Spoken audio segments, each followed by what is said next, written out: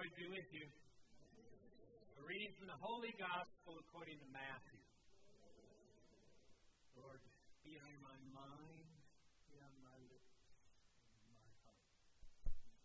Jesus said to the chief priests and the elders of the people, "Hear another parable.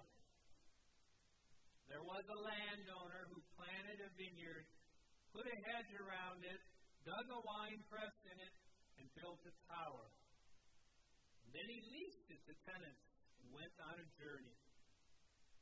When vintage time drew near, he sent his servants to the tenants to obtain his produce. But the tenants seized the servants, and one they beat, another they killed, a third they stoned. Again he sent other servants, more numerous than the first ones, but they treated them in the same way. Finally, he sent his son to them, thinking, they will respect my son. When the tenants saw the son, they said to one another, this is the heir. Come, let us kill him and acquire his inheritance. They seized him, threw him out of the vineyard, and killed him.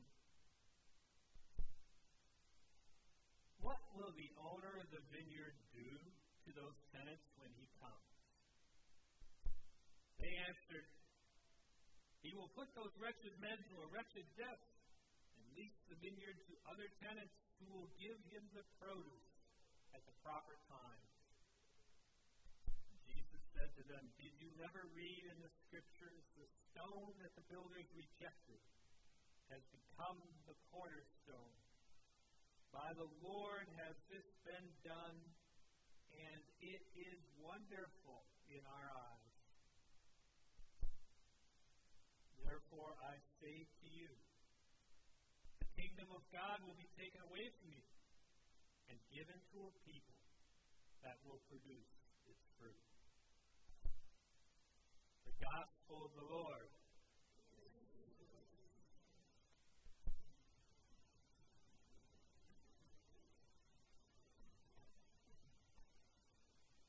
Today's Gospel, Jesus introduces as a parable, and I'm not one that should be arguing with Jesus.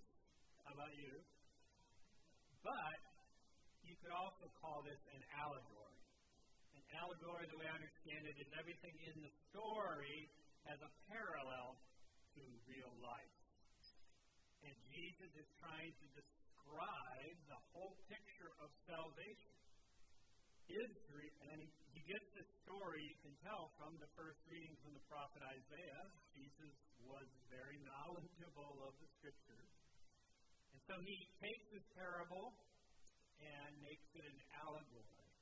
And basically what he's saying, I think you would know, but let's go over it. The people of God are Israel, God's chosen people, chosen so that through them God may reach all people. But over time, they strayed from God, and so the vineyard was not healthy, strong, producing fruit, wine, sign of joy, new life, like God intended, but wild grapes. And so God sends his servant, the owner of the vineyard, to tell the people to repent, if you will. Those servants are the prophets. And over the years, prior to Jesus, the prophets were killed, ignored, rejected. And so finally God says, what more can I do? Oh, I know I will send my son. They will respect my son. And Jesus tells us here that it's going to happen. Jesus is rejected. The stone that the builders rejected then becomes the cornerstone of our salvation. And the irony is that they wanted to kill the son in the story, or the allegory, so that they could have the inheritance. The irony is, it is through the death and resurrection of Jesus that we do have the inheritance. We again become children of God, reconciled to God, the treasures of heaven poured out to us. But the owner returning in this allegory is likened to the end of time or judgment. And just as for the people back then, so too for us. see us use these great gifts, the inheritance, the treasures of heaven, the power of God, the Holy Spirit, not simply to save ourselves and be comfortable, but to bear fruit in the kingdom of heaven. And so I think it's a worthy question for your prayer life to reflect upon. Are you producing fruit in the kingdom of heaven? What does it mean to produce fruit? I think for everyone it might mean a little something different. And the first thing that I think the secular world or the response is children, be fruitful, multiply. But fruit in the kingdom of God, I think, is much different than that, or includes that, but goes further. You see, the analogy of a fruit in the plant, and the Scripture uses a lot. Jesus says, I am the vine, you are the branches, remain in me, and you will bear much fruit. It says that you can judge a tree by its fruit, etc. It's a common image. Because our spiritual life can be likened to a plant. See, a plant grows, and it has to do some things. It establishes deep roots, then it grows a strong stem, and then flowers, and finally fruit.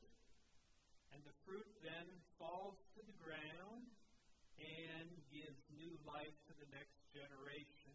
It contains the seed. But the fruit comes from a mature plant. And if the plant is not bearing much fruit, the plant can't just say, I want to bear fruit and do it. The plant has to focus on becoming healthier, and the farmer gives it fertilizer, water, sunlight, love, and care so that the fruit can be produced. So in our lives, this is a good view, I think. Our call to make fruit in the kingdom of heaven, to do things that help God's kingdom grow, happens not so much by our focusing on the fruits, but by focusing on being a healthy plant. We must work on our spiritual life. Put deep roots into the ground. Drink deeply of God's love and water and spirit in the sacraments of the church. Learn our faith and become strong by studying it and practicing it like a gym. My strength comes from the Lord.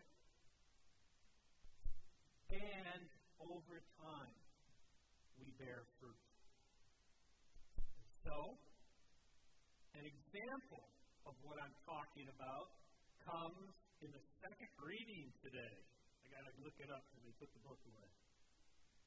Did you hear this? Were you listening? I hope the answer is yes. This is the second reading.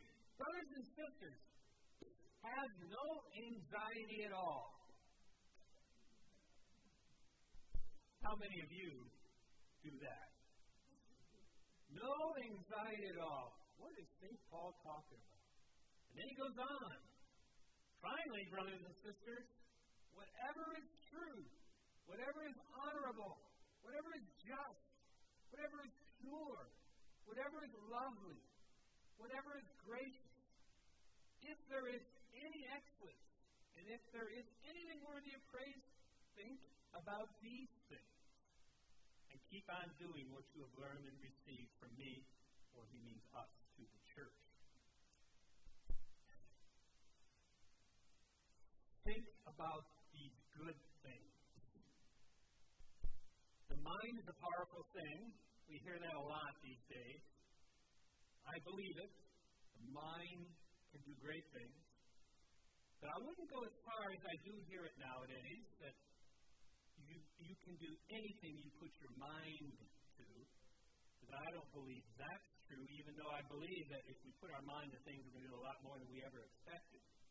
The mind is powerful. But just the mind alone is leaving God out of the picture. To produce fruit, we let God work through us, right? Like the sap going up through the trunk. Life, to give life, is something beyond our ability. It's God's work through us, the healthy plant. And so, St. Paul is saying, use your mind, but use it to do God's will. Scripture says, with God, all things are possible. And so we can look at our lives and look at all the problems and get anxious and worried and say, how am I ever going to solve all this and make this work out? Or we can say, God, what are you doing in this situation? What do you want me to do? I'm going to let you work through me and just trust that you're going to work it out. That's a huge difference of attitude that brings less anxiety, and maybe one day if we do it perfectly, no anxiety. But here's the idea said in another way. We're not called to do good work for God. We're called to do God's work. We're not called to work for God. We're called to do God's work. Said in another way, even for good reasons. I may say, I want to do good things. I'm going to get married. I'm going to have a big family. I'm going to work hard and provide food. I'm going to volunteer in my church. Those are all good things. But that's my idea of what's good. God says, can you make room for my idea and what you should be doing? To do God's will is a fundamental shift. And to trust that God will work good in all things we do. To look for His blessings. To look for the goodness in every situation. And try to be part of that. To emphasize that. To magnify that. To be an instrument of that even in difficult situations. And not worry about whether I'm actually succeeding, but if God is working through me, God will work it out. Sometimes we never even see the results of our labor. It's a fundamental shift to produce good work in the kingdom of God by focusing on doing God's will. Now, one last thing or one last idea, because it's so hard for people to know God's will. Right? One thing, step one is to want to do it over our will. But step two is how do you really hear it? Again, if we're going to produce fruit, we need to be a healthy plant. And so be very immersed in the life of the church, working hard to know God, and to follow His ways as it's been handed down, like St. Paul says. But then also, to use your mind prayerfully reflect on everything that's happening in your lives and say, God, where are you working in my life? And what are you trying to tell me what to do through what is happening in my life? St. Francis and our Franciscans call this active contemplative. Contemplative is one who just listens to God. Active is one who does all this hard work for God, but the two really are meant to come together. We're supposed to prayerfully reflect upon our lives, and as we grow in our spiritual life, we gain more of an ability and ask, where are you, God, in my life? What are you calling me to do in this particular situation? And so, that is an important part of doing and finding God's will.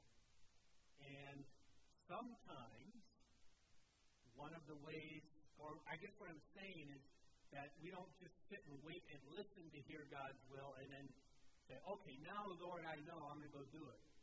Sometimes we do it and then look at the results. And God will show us whether that was the right thing and keep doing it or whether maybe we got to change.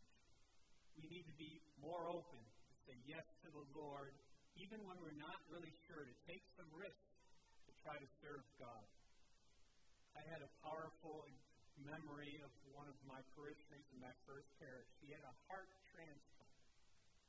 And his life totally changed, as you can imagine, after his gratefulness for what he believed God saved him from that heart transplant. And he said, Father Paul, before my heart transplant, when someone asked me to do something, I would think to myself, why should I do that? Now he says, after my heart transplant, when someone asks me to do something, I think to myself, why shouldn't I do that? He does more things for the Lord. He does more involved in the church. He's more involved in volunteering and community work, more involved in the lives of his family and friends. And over the years, God has shown him more and more what is God's will for his life, and he continues to produce fruit. We're called to be like that.